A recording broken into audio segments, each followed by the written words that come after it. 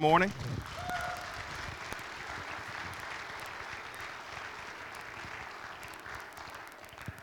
Thank you for being here today. One of our church members, quite unexpectedly, lost her granddaughter to sudden infant death syndrome just a little while ago, and the funeral was actually this Wednesday. And of course, the family is still grieving and still processing all that. And we're going to pray over the grandmother and the rest of the family this morning. And so if they will come on up, we're going to have a time of prayer for them. I can't imagine anything that would be a bigger fear of mine than losing a child, and losing a child suddenly. And, we don't understand necessarily why these things happen. We understand that we live in a broken world. And we understand that this was not God's perfect plan, but that sin has brought this sort of thing into the world. But they want to come and they want prayer. And I just would ask that if you want to come and just support them by surrounding them, by laying hands on them this morning, we just want to show them that their church family cares and that their church family is here for them, and that they can take everything to God. We can trust God, amen? When we're in the deepest sorrow we could possibly experience, we can trust that He is there and He loves us and He is working on our behalf. So thank you for coming to pray with us this morning.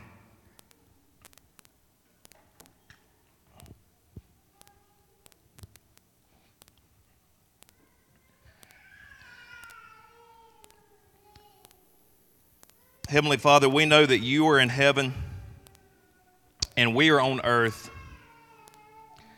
We know that Your ways are not our ways, Your thoughts are not our thoughts. And God, we have to confess that from a limited human level, there are some times where we just don't understand.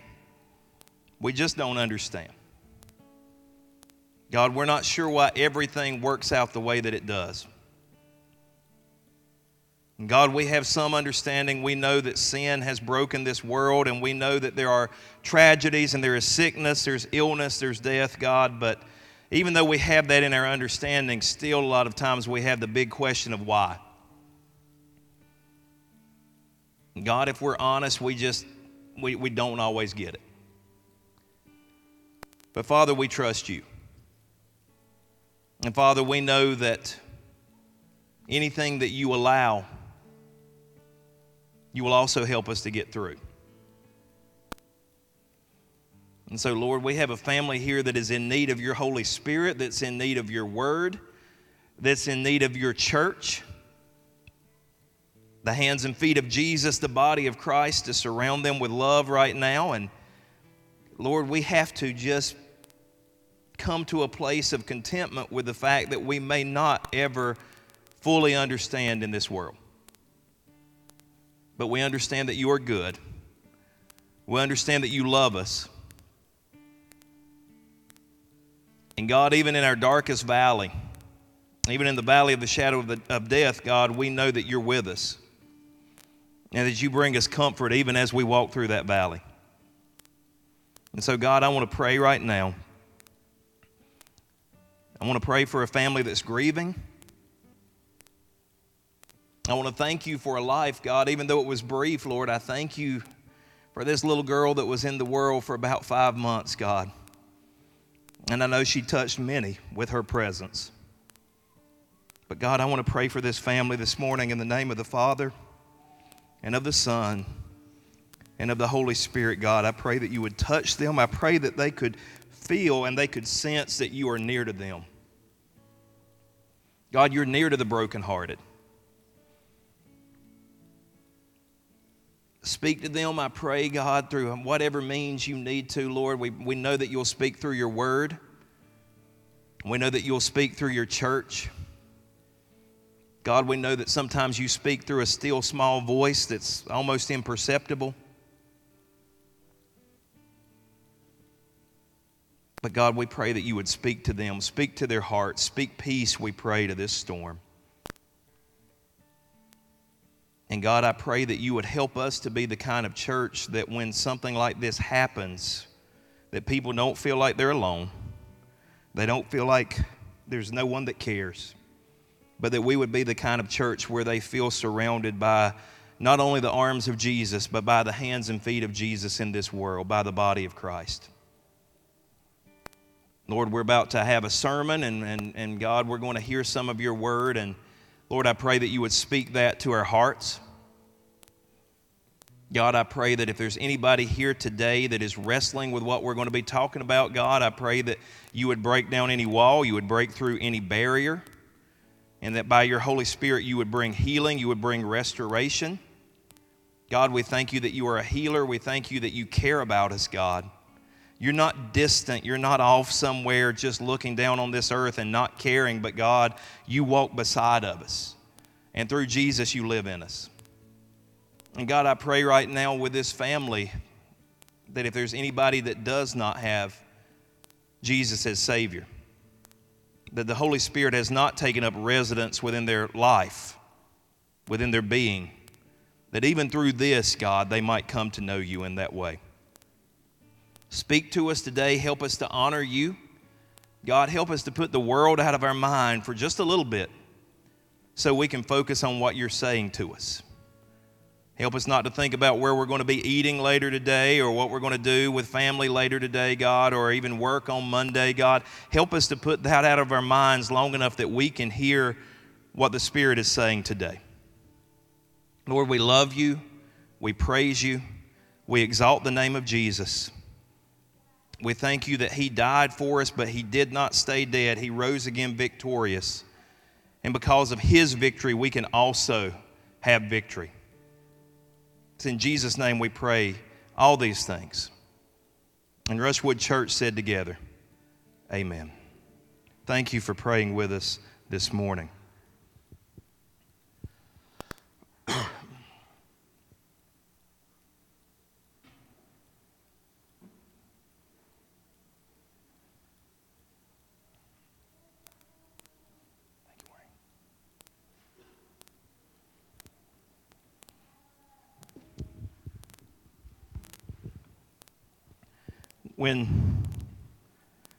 When tragedy strikes, I always wonder how people who don't know God get through.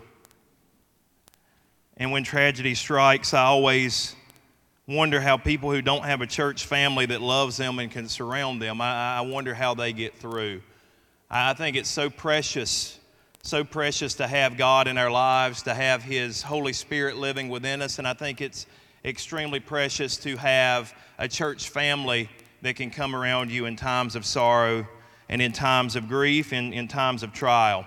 I do thank you guys for praying for me. I did get back good results early this week. They did say my cholesterol was too high, and Gib Coltrane pointed out that they say that to a lot of old people, so I don't know what that means. But evidently the type of cancer I have, it actually, and not that I'm in great shape, that doesn't help either, but they said the type of cancer I have actually makes your cholesterol go up pretty strongly. So I've got to look at that, and for the first time in my life, I'm looking at the back of packages and seeing what the cholesterol level is and all that sort of thing. But hey, that's better than a recurrence of cancer. So thank you guys for praying, and that I got a clean bill of health for the most part when I went back earlier in the week.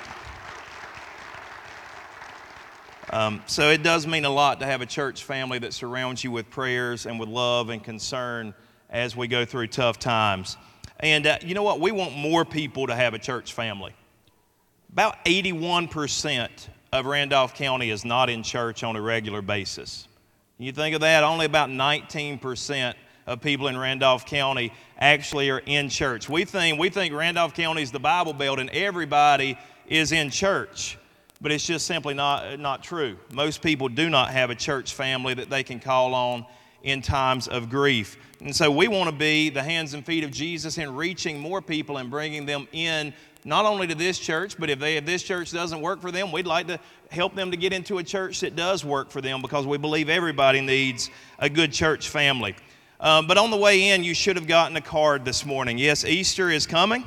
We're in the season of Lent. If you didn't get one of these, you can get one on the way out. But these are our postcards that talk about our Easter season and what's especially going to be going on right around Easter. These are a great tool to use to invite somebody to come to our Easter services. We always gear our Easter services for families, and we try to be really, really conscious that there are people who will show up on Easter we may not see them again until next Christmas. So it may be the only chance we have to get the gospel to them and to get them surrounded by the love that a church can offer. And so if you have your card, you can see that we have on Palm Sunday, April 14th, our Rushwood kids are going to be singing. I'm going to be preaching on the raising up of Lazarus, and then at 6 o'clock that night, the senior adult choir is going to give their concert, and so there's some opportunities there. Then we will have our Good Friday service. That will be April 19th at 7 p.m. That is one of my favorite services of the year, by the way. We started that, I started that as a minister at my last church, doing a Good Friday service, and I just think that's the day that honors when Jesus actually laid down his life for us. And I don't think we can really let that day pass without having some form of worship service to praise him for his sacrifice. And I also think Good Friday service does an awesome job of setting us up for a celebration on Resurrection Sunday morning. We celebrate that Jesus did not stay in that tomb, but he came forth victorious. And so our Easter Sunday, that'll be April 21st. It's a little later this year. But at 10 a.m. we'll have free family portraits that you can have made, and you'll be able to pick them up on Sunday, May 5th. At 10:30 we will have, my sermon will be the victory of Jesus Christ, and we're going to have our baptism service. If you are a Christian, if you've given your life to Jesus Christ and you have made that decision to follow him and you've never been baptized, you need to be baptized. It's an outward expression of what God has done in your life. And I've already talked to a few of our folks around here. Have you been baptized? And they say, no, I haven't been baptized. I said, you need to go ahead and get ready to sign up and be baptized. What better time to be baptized than Easter Sunday morning? As we share in his death, the Bible says we also share in his resurrection. And so if you have not been baptized, you say, well, I was baptized as a child. Okay, I was in some sort of tradition or background where I was baptized as a child. Okay, but I believe once you decide that you want to follow Jesus Christ, once you've decided to make him the Lord of your life, then you need to testify to that. You need to go public. People in this culture, they go public with all sorts of stuff. They're proud about what they are, what they're doing, whatever, and they go public with everything. Christians need to go public with their faith. And so I would encourage you, if you have not been baptized, Easter Sunday will be your Sunday. Sign up for that. It's going to be a wonderful time. And then afterwards, as we do every year, we have our free community hot dog luncheon. People can come to that if they don't come to service, but of course we'd love for them to come to service. We'd rather them come to service and hear the gospel first. And then we're going to have our Easter egg hunt, which is ages 11 and under. My oldest son is 12, so he doesn't get to do the Easter egg hunt anymore, and a lot of you guys don't either. But we will have that for ages 11 and under. So we got some good stuff going on, and we've already been talking about the music that we have planned. It's going to be amazing during that time. Our sermons hopefully will be good. Y'all pray for me that God will lay the right things on my heart to bring to you. But the big thing is invite somebody. 80% around of Randolph Countyans do not go to church on a regular basis on Sunday morning. But statistics also tell us 80% of people who are not in church would go to church if somebody who is a close family or friend invited them to come to church with them. So 80% of the people that you know would come to church. They would at least give it a try if you would start to work on them and invite them. And I've told you this before, I haven't said it in a while, but they say on average you need to invite somebody to church 21 times. 21 times before they're actually going to show up with you to worship. So you need to go ahead and start working on somebody. Ask God to lay the person on your heart that needs to be here. Go ahead and start inviting them, working on them, asking God whatever you need to do to get them in church. It's not that you don't need to witness on an individual basis. You do. But it is a great way to witness. It is a great way to get people to the gospel, to have them to come to church with you, hear the gospel, and see what God can do in this place. We believe that lives can be made new. And we believe that love can be made visible through what we do. By the way, if you come in, you'll notice we have a new sign up that actually has our mission statement. It looks great right out here in the foyer. Look to your left on the way out. But we believe God can transform people with the gospel. And you can help us to get the gospel to these folks. And so I just want to encourage you in that way this morning. Well, if you've got your Bibles, I'd like for you to turn with me to John chapter 5, verses 1 through 15. John chapter 5, verses 1 through 15. You can have a paper version of the Bible, or you can look it up on your phone. That's the only thing you really need to be doing on your phone while I'm preaching. But hey, if that's what you want to do, you can take notes. You can look it up digitally, or you can go old school. I like old school because I like to write in my Bible and make notes and underline and all that sort of thing. But if you want to go digital, that will work as well. But turn with me to John chapter 5, verses 1 through 15. John chapter 5, verses 1 through 15. We're going to be continuing our series, The 7 Signs of Lazarus. The 7 Signs of John. I'm thinking ahead. We're going to end with Lazarus. The 7 Signs of John with the healing of the lame man. How many of you enjoyed the series so far? This is third weekend. I've enjoyed preaching it. It's been a real blessing to me. If you weren't here, basically here's the premise. There are 7 signs in John that the book of John actually specifically states are there to give us faith in Jesus Christ and to help us understand the power that there is in His name. That's one of the reasons we sang that song this morning about the great I am. There's power in the name of God. There's power in the name of Jesus. By the way, when we sing songs on Sunday morning, when we worship, we don't just arbitrarily pick songs. We try to pick songs that go with the sermon, that go with the theme, that will prepare you to receive what God would have you receive during the sermon time, during the message time. And so give it up to our worship team for their preparation, for their heart. We don't just throw stuff out there and hope it sticks. We actually ask God what songs and what music would work to help our worship and to aid what we talk about in the sermon time. But John chapter 5, verses 1 through 16. I'm reading out of the New American Standard Bible this morning. God's word says, "After these things there was a feast of the Jews, and Jesus went up to Jerusalem." Now we're not sure what feast of the Jews that was. It was either Passover or the Feast of Tabernacles. We can tell with all the context surrounding it, that it was either Passover or the Feast of Tabernacles. But Jesus went up to this high holy feast. Now there is in Jerusalem by the sheep gate a pool which is called in Hebrew Bethesda, having 5 porticos. Now you say, what's a portico? A portico, these were like porches with roofs on top of them, probably so that people could be shaded from the sun. So imagine these porches sitting around, they have roofs, people are laying there around these pools, people are resting and being protected from the sun. In these lay a multitude of those who were sick, blind, lame, and withered, waiting for the moving of the waters. For an angel of the Lord went down at certain seasons into the pool and stirred up the water. Whoever then first, after the stirring of the water, stepped in was made well from whatever disease with which he was afflicted. A man was there who had been ill for 38 years. When Jesus saw him lying there and knew he'd already been a long time in that condition, he said to him, "Do you wish to get well?"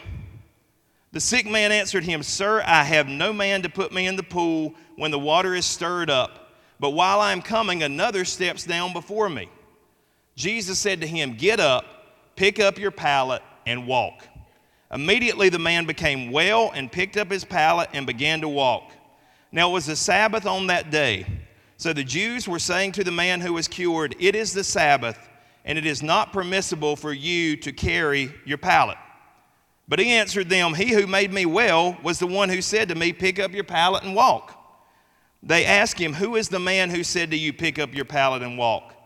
But the man who was healed did not know who it was, for Jesus had slipped away while there was a crowd in that place.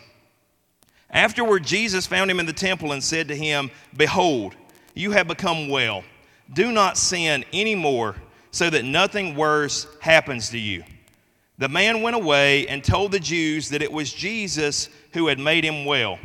For this reason, the Jews were persecuting Jesus because he was doing these things on the Sabbath. And so the Jews were actually, and by the way, praise God for His word and the reading of His word this morning.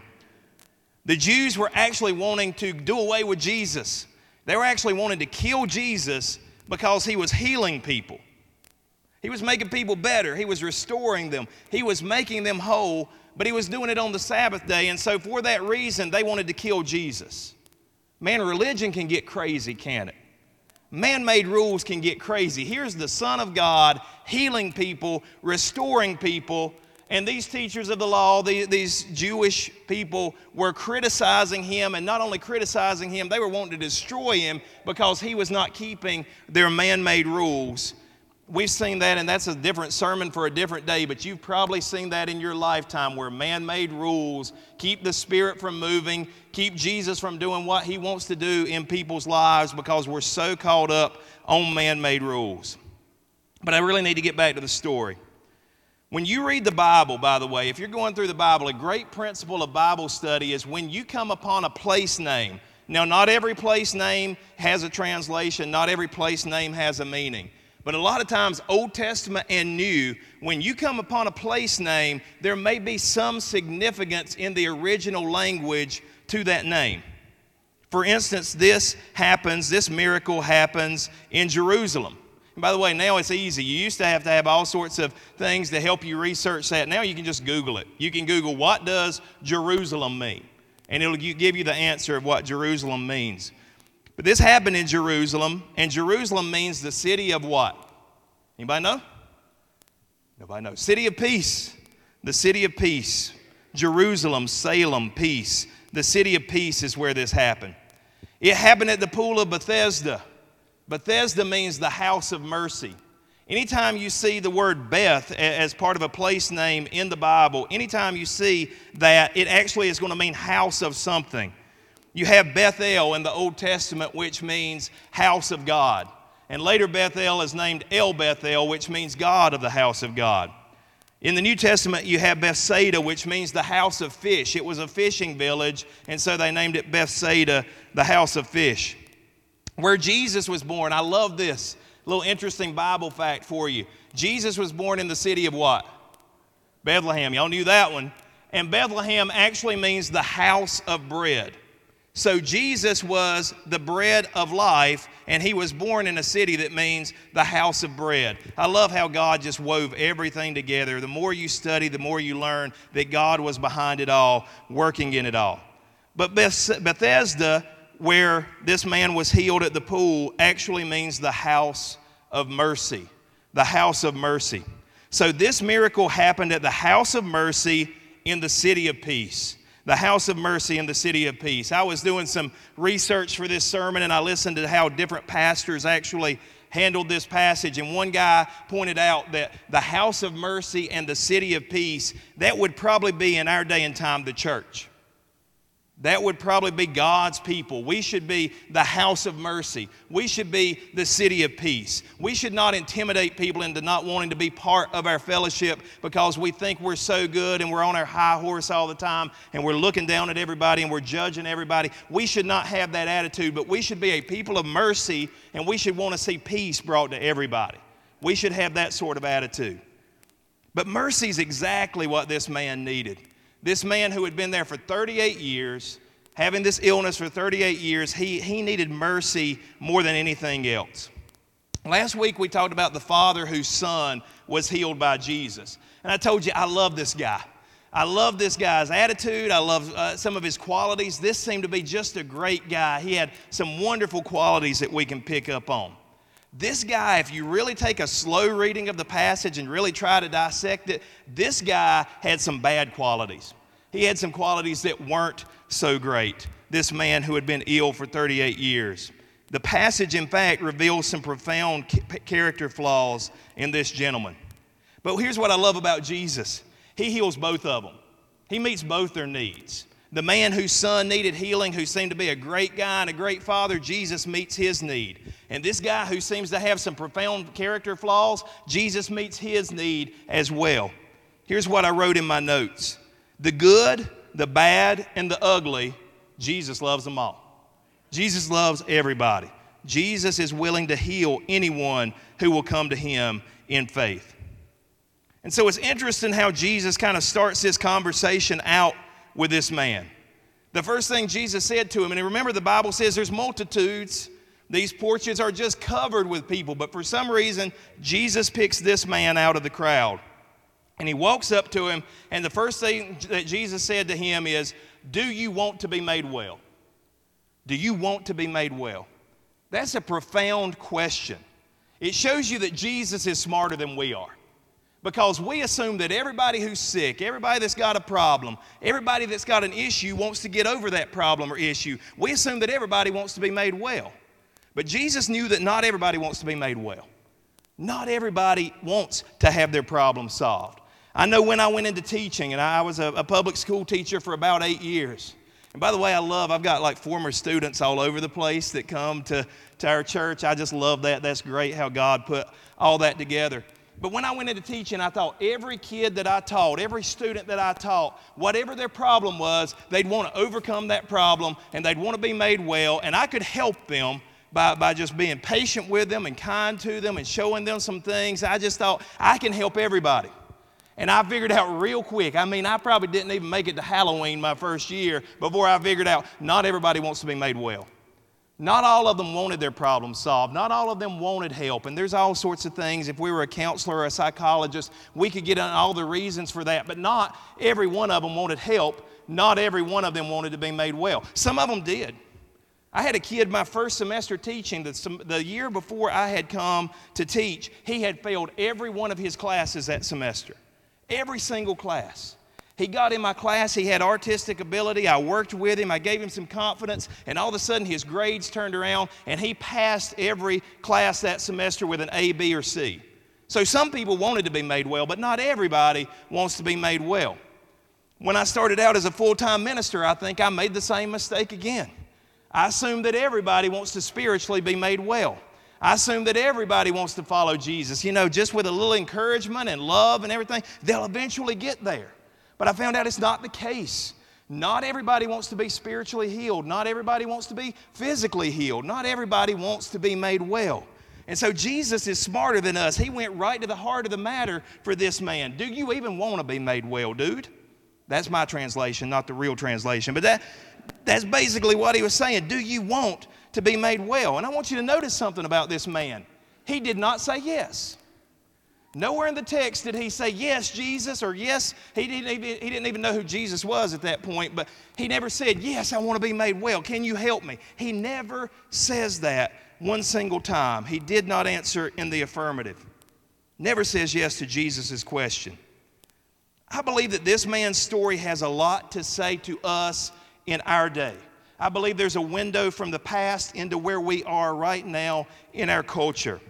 Because I believe that this man is the epitome of a mentality that is all over our nation right now, all over our culture right now. I believe he's the epitome of a mentality that's all over businesses, schools, homes, churches, our nation as a whole. And that mentality is the victim mentality. The victim mentality. I didn't put it in my notes, but I was thinking about the story that broke just a couple of months ago. This guy named Jussie Smollett, who was a big-time actor on a primetime television show, seemed to have everything going for him, but he couldn't play the victim card, so he actually hired some people to victimize him. And he put it out all over, and all of a sudden all the news outlets were putting it everywhere, and all how terrible this guy had been treated, and he tried to play the victim card, and it wasn't true at all. He made it all up. But that shows you how strong the victim mentality is in our culture and in our nation right now, that somebody who has seemingly everything going for them attaches himself to it, even if they have to fake it, even if they have to hire people to try to perpetrate something against him. Wrote a letter to himself like he was being abused and he was being persecuted. The victim mentality is everywhere. I found this online definition of the victim mentality. And it is defined as a psychological term that refers to a type of dysfunctional mindset which seeks to feel persecuted in order to gain attention or avoid self-responsibility. People who struggle with the victim mentality are convinced that life is not only beyond their control, but is out to deliberately hurt them. This belief results in constant blame, finger-pointing, and pity parties that are fueled by pessimism, fear, and anger. And then I found another site that added this. A person with a victim identity is someone who has identified with whatever crises, trauma, illnesses, or other difficulties have occurred in their lives. Anybody ever dealt with somebody with a victim mentality? Anybody ever had to deal? It can be very, very tough. And any of us can fall into it.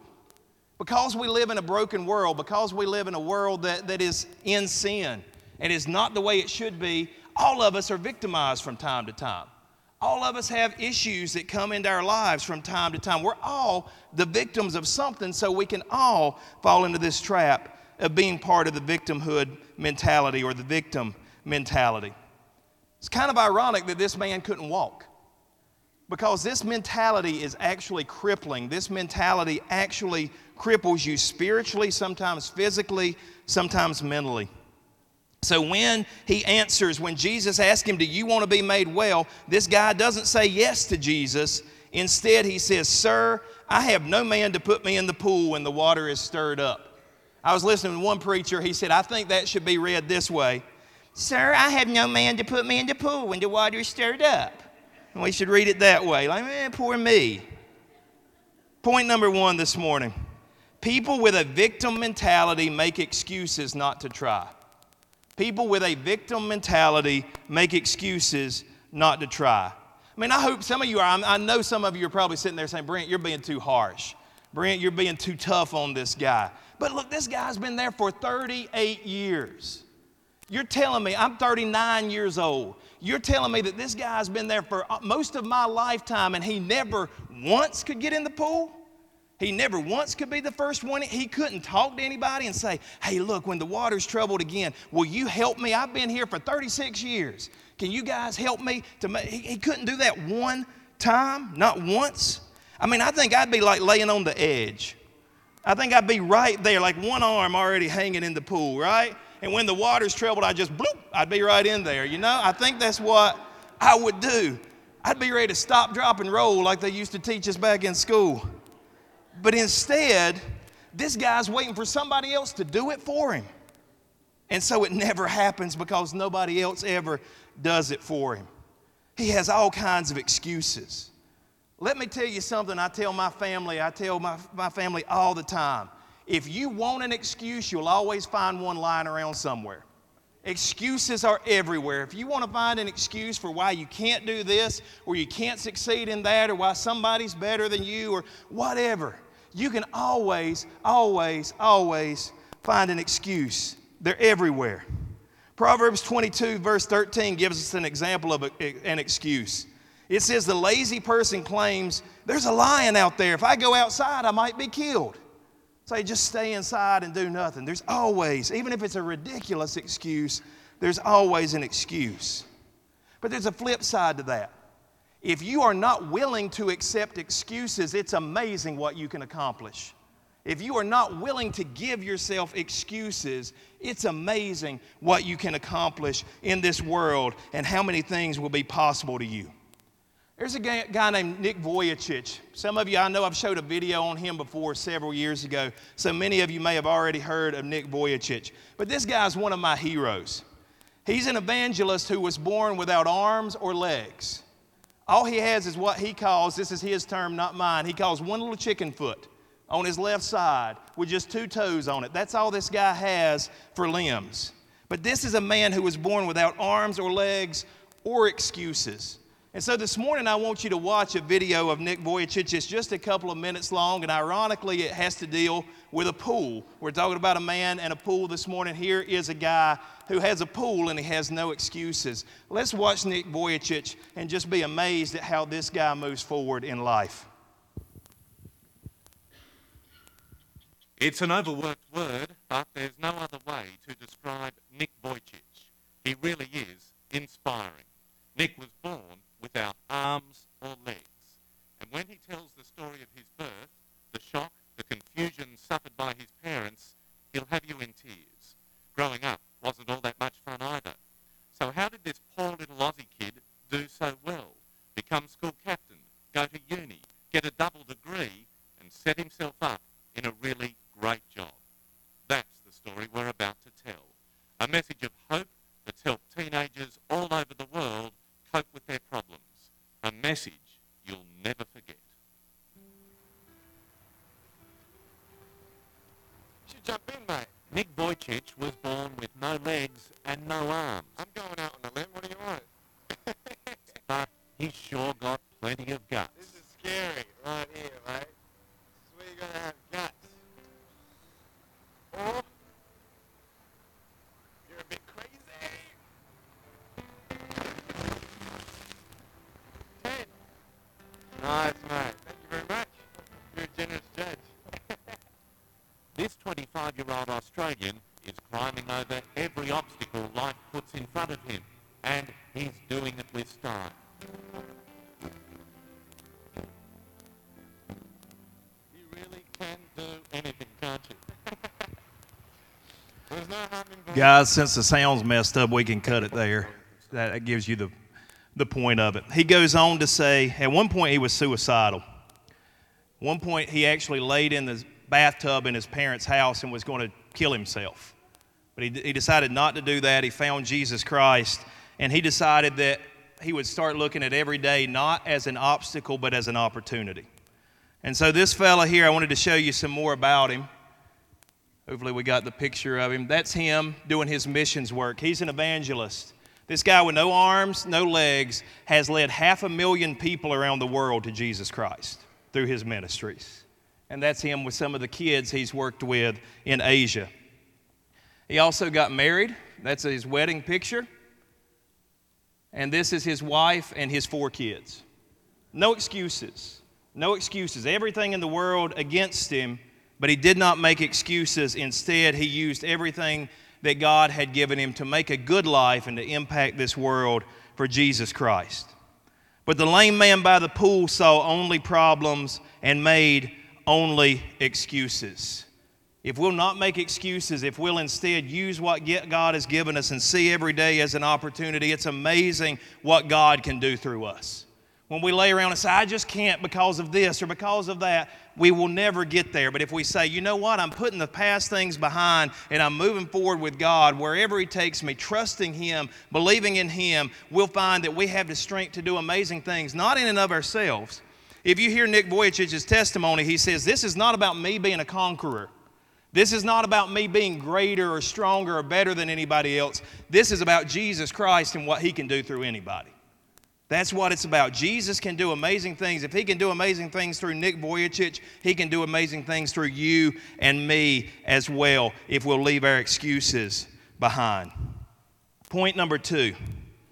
People with a victim mentality blame other people for their own issues. People with a victim mentality blame other people for their own issues. Excuse me. Man at the pool.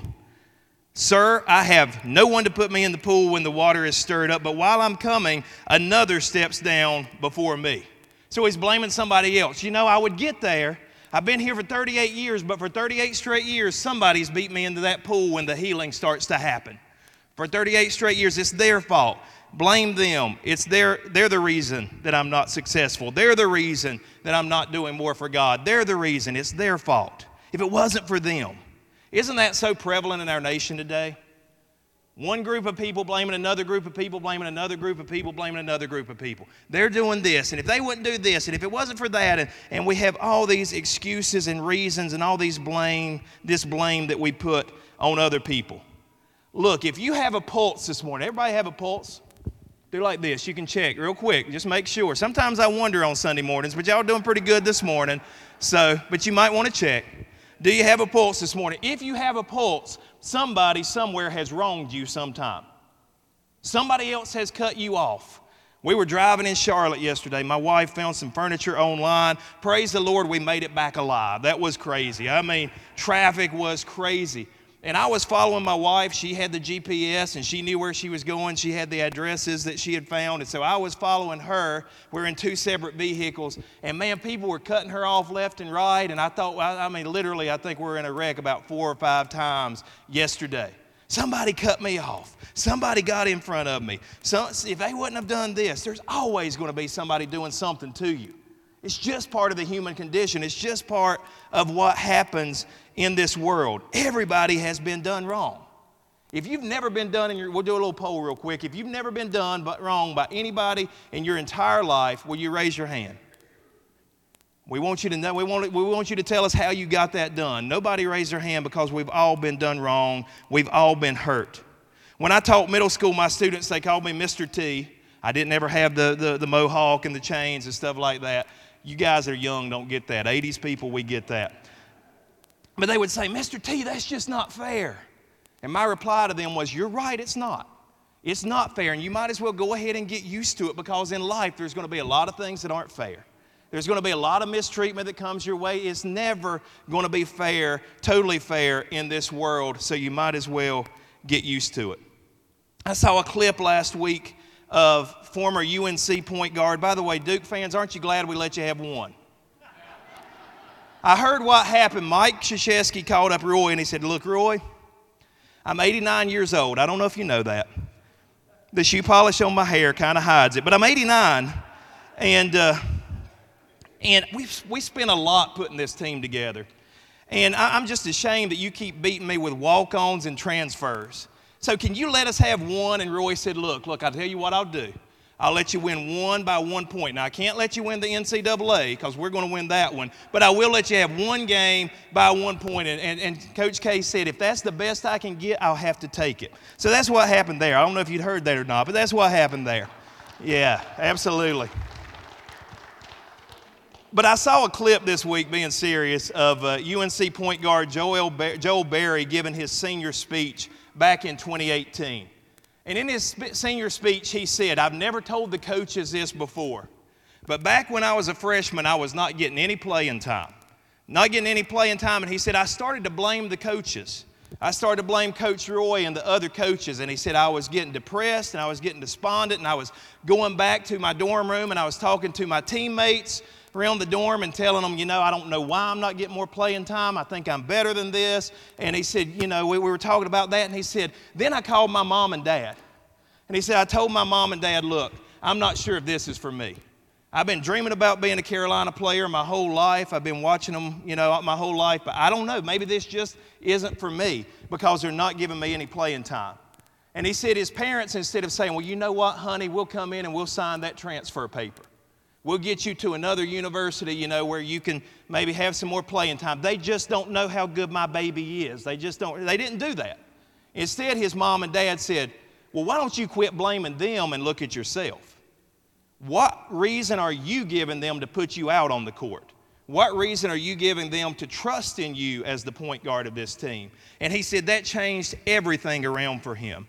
All of a sudden, he stopped making excuses and he started saying, what can I do to make this team better? What can I do to improve myself in my play? And if you'll remember, in 2017, he became the Final Four MVP. But he said it totally turned everything around because I stopped making excuses. I stopped blaming other people, and I started putting the pressure on myself and making myself step up. There are 7 billion people on this earth. And out of those 7 billion people, there is only one person that you can fully control. Sometimes not even that. But one person that you have full control over, you have free will over, and that is yourself. You can't control what other people do to you. You can't control necessarily what other people think about you. You can't control that. All you can do is control what you do and the decisions that you make. To get over the victim mentality, you have to stop blaming other people and start seeing what you can do about your situation. Start right where you are.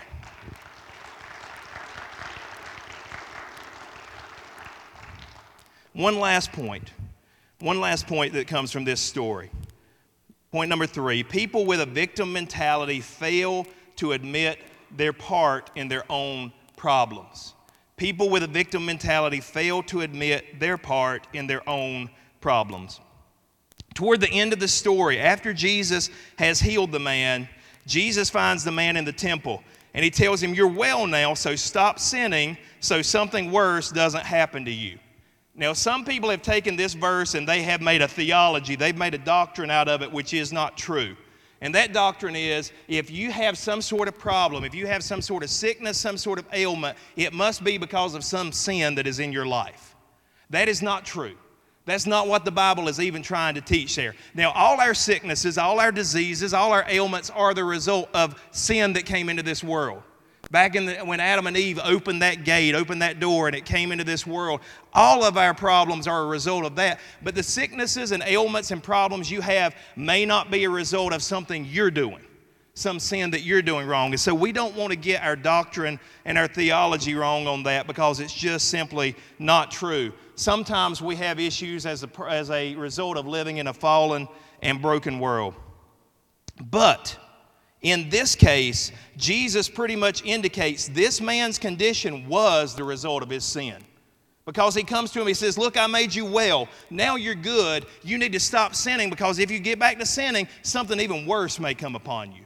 Something even worse may happen to you. So that indicates that this man's sin was part of the problem. But nowhere in this story does that man ever admit that he's a sinner. Sometimes people come to Jesus and say, have mercy on me, I'm a sinner. Not this guy. Not this guy. He never admits that he's a sinner. He never owns up to it.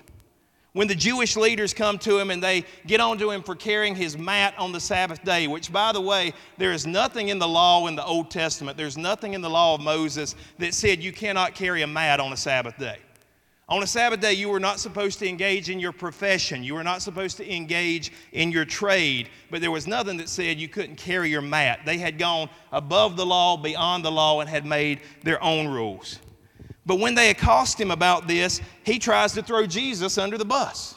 The one that just healed him. He says, look, the man who healed me, he's the one that told me to do it.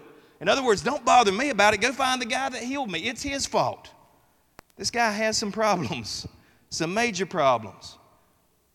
There is no restoration alongside of self-justification.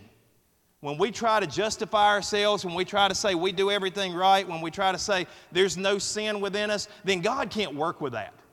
God can't work with a person who thinks that they're perfect. God can't work with somebody who thinks they've never done anything wrong and always tries to justify themselves. When we confess our sins, then God can work with us. Then He can start to turn things around. Proverbs chapter 28 and verse 13 says, people who conceal their sins will not prosper, but if they confess and turn from them, they will receive mercy. People who conceal their sins will not prosper, but if they confess and turn from them, they will receive mercy. This guy just could not bring himself to admit that he was a major part of his own problems, that he was a major player in the things that were going on in his life. When we have a victimhood mindset, we're like that. We cannot play the victim if we admit that we've done it to ourselves. I told you part of the story. A while back, our German Shepherd actually wandered off, got onto Highway 64, was struck and killed, and so we lost that dog. We actually had 2 German Shepherds, and then another one about a month later died of old age. So we lost both of our German Shepherds. And Pastor Jason, he's not here today. His family's been to Kentucky, and they toured the Ark, which he may tell you all about that sometime. But Jason said, you know what, my cousin from Maryland, he's got this German Shepherd. It is a beautiful dog. And he'll bring it, let me call him, I think he'd bring it down to you. That should have been our first clue, right? Dude going to drive down from Maryland to bring us a dog. But anyway, beautiful dog. We saw the pictures, beautiful German Shepherd. Dog's name was Dano, which we probably wouldn't have named him that, but that was the dog's name, Dano. So he brought this dog down. And we could tell, beautiful dog, and he was a little hyper and some issues there. But we thought, after a while, we'll love on him, we'll work with him. He'll kind of fit in, he'll kind of be okay. Well, we had him for about a couple of months, and mostly he had calmed down and he had fit in. But he still, once in a while, would just kind of spaz out a little bit. And we came in one night, we'd been gone most of the day, and he was inside, and my wife went over and started petting the dog. And my daughter, Ayla, walked up to pet the dog as well. All of a sudden, the dog turned around and bared his teeth toward my daughter and growled at her. And I said, what? What'd you do there? I said, hold him tight. Let's try that again. Let's see what he does. Maybe he just didn't recognize her. Maybe something was going on there. And so anyway, I said, Ayla, take another step toward him, and he did it again.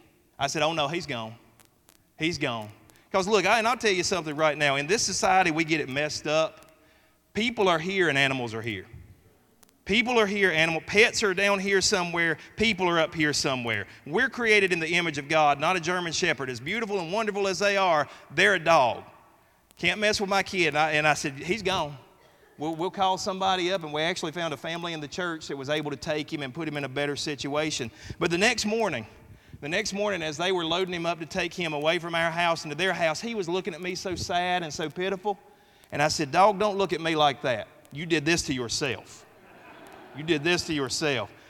Y'all, a lot of times God could look at us and say, don't look at me like that.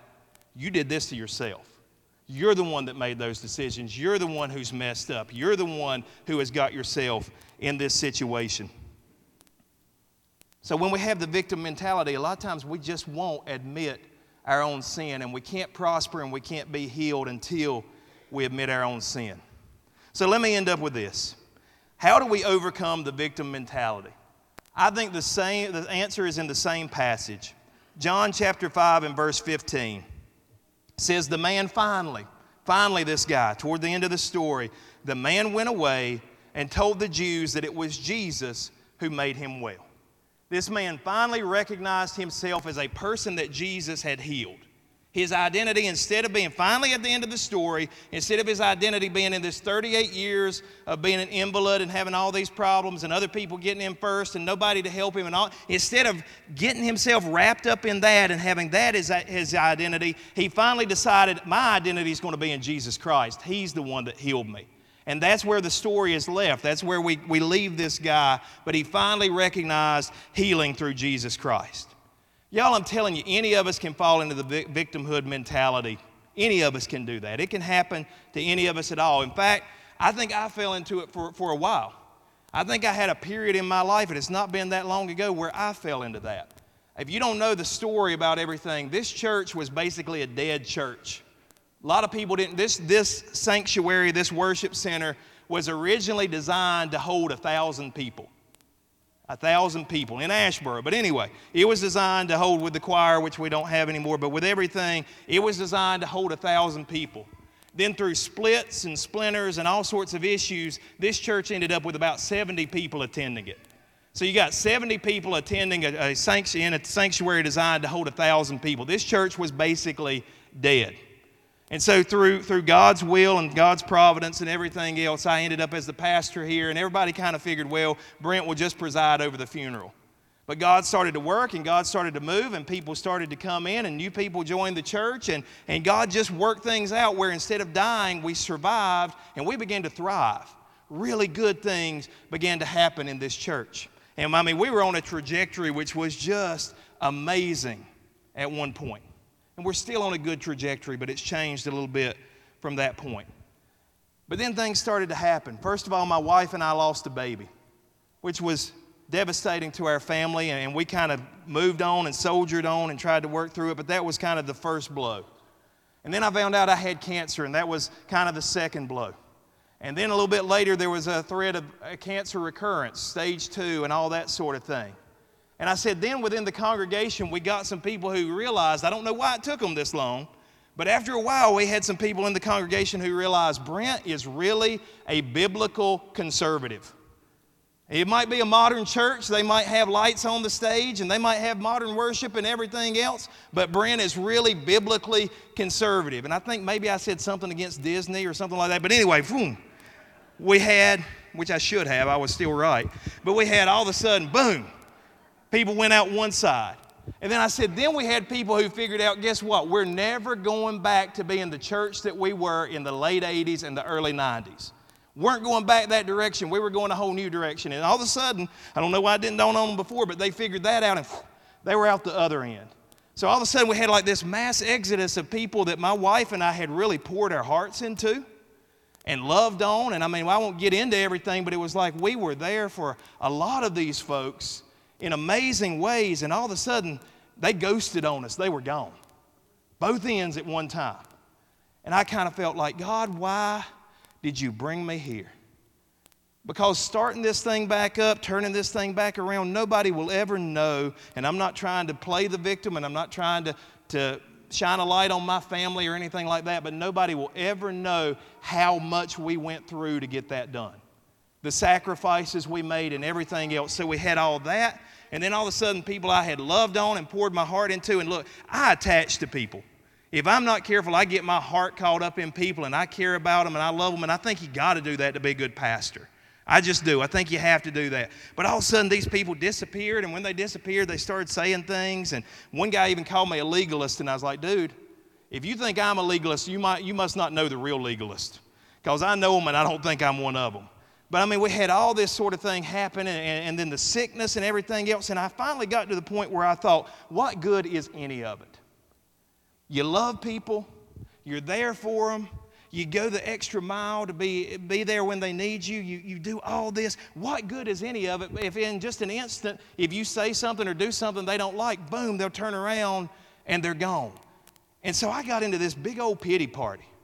And I started seeing myself as a victim. Poor me. All that we went through, all that we did. People treat us this way. And I got into this victimhood mentality.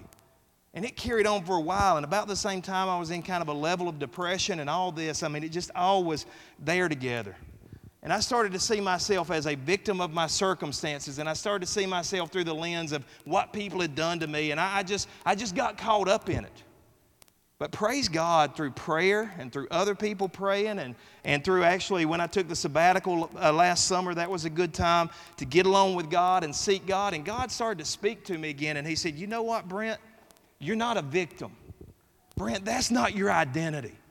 What people have done to you, what you've been through, the hardships your family has been through, losing a baby and cancer scares and all this sort of thing, that's not your identity. Your identity is somebody that I healed. Somebody that I loved, somebody that I saved, somebody that I called, somebody that I've restored. That's your identity. Brent, walk in that. Don't walk in your victimhood. Don't walk around, oh, poor me. Nobody's there to help me. No, you can't walk in that. Walk in the victory that I've given you. And praise God, this morning, my identity is I'm a victor in Jesus Christ. I'm a victor through Him. I know that I'm not that good in and of myself. I know that I'm not that special. I know that I'm not that great of a preacher or that great of a leader or anything else. But I know that my God is great. I know that my God is wonderful.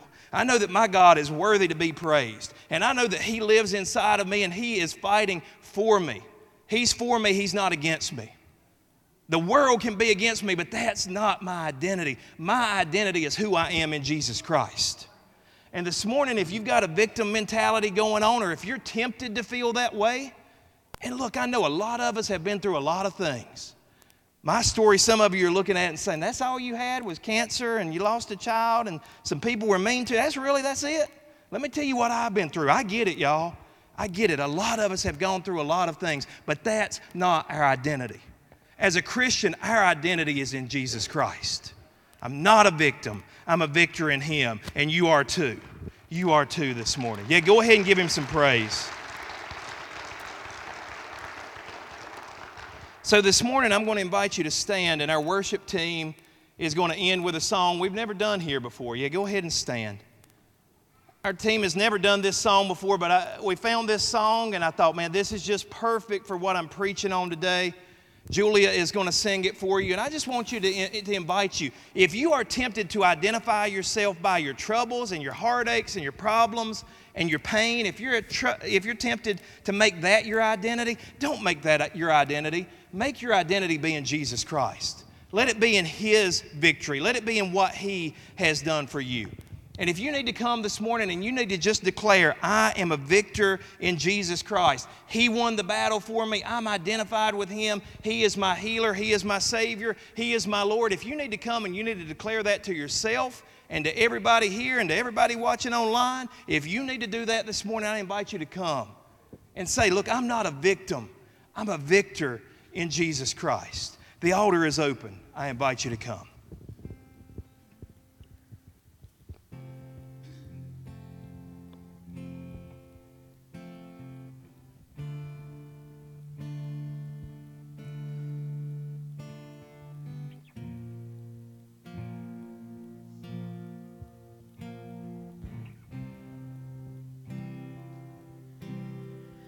I am no victim. I live with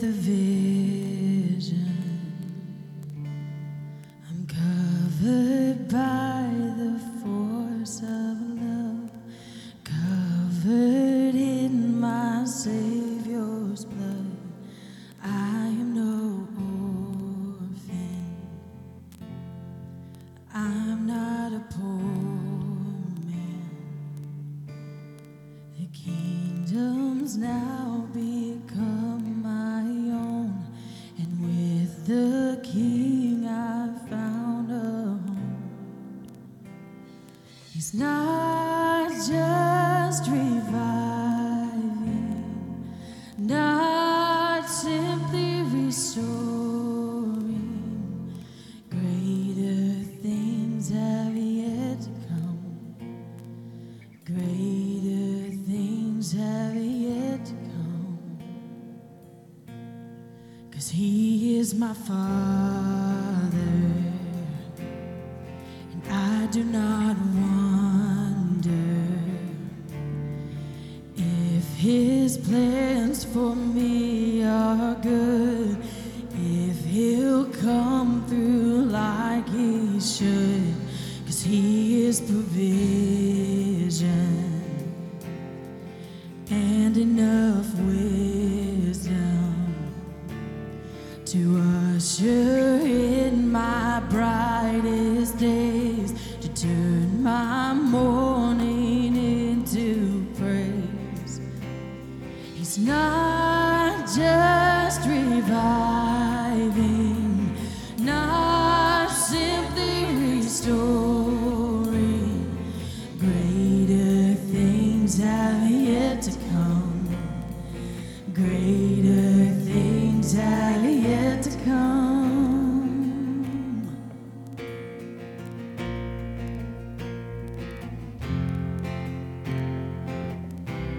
Is anybody a victor in Jesus Christ this morning? Anybody want to come and declare that today?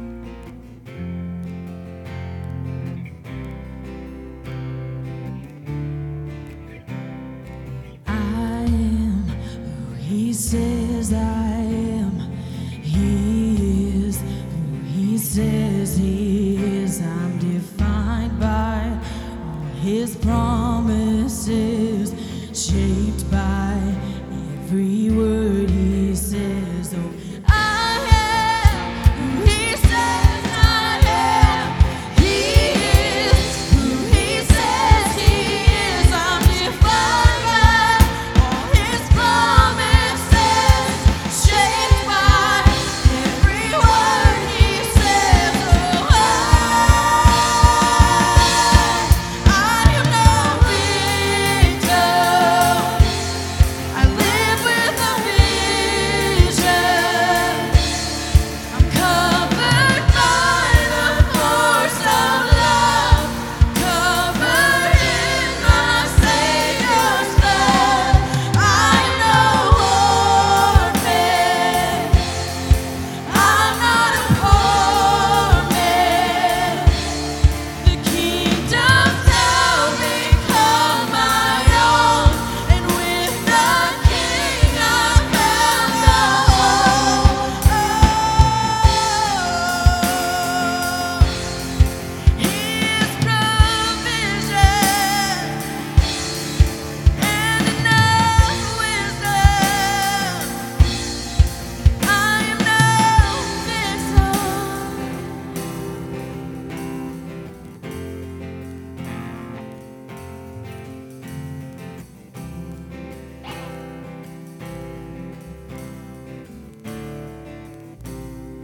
I am who He says I am. He is who He says He is. I'm defined by all His promises. Sing that over yourself this morning. Believe it. Who He says I am. He is who He says He is. I'm defined by all His promises, shaped by every word He says.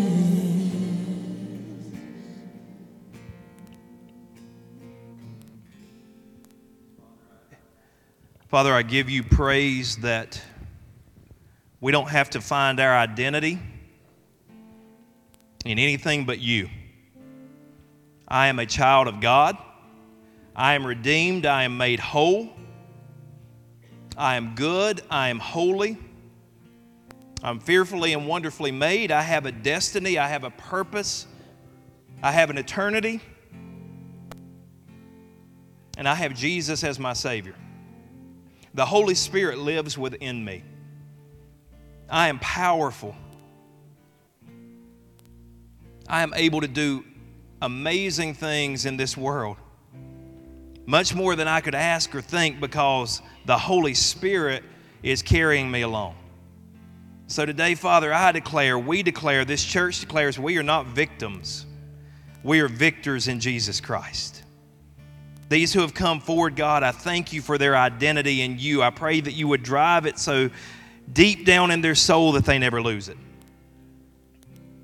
And God, maybe there's some out here who just couldn't quite step forward today, but God, their identity is changing. Their identity is becoming more aligned with your purpose for them. And so, God, I pray you continue to move in their hearts. And God, those watching online, maybe there's somebody out there who said that sermon spoke just to me, just to where I am, God. I pray that you would work in them and you would move in them, God. You would make them more like Jesus day by day. Thank you for meeting with us this morning. Thank you for your blessings on us. You are good. As the song says, you are a good, good Father. And we declare that. In the presence of this place, in the presence of this world, we declare that you are good to us. Go with us as we leave this place. Help us to be more and more like Jesus. It's in His name we pray all these things. Rushwood said together, amen. I love you. There's nothing you can do about it. I hope you have a great week. I'll see you Wednesday night and next Sunday morning. God bless you.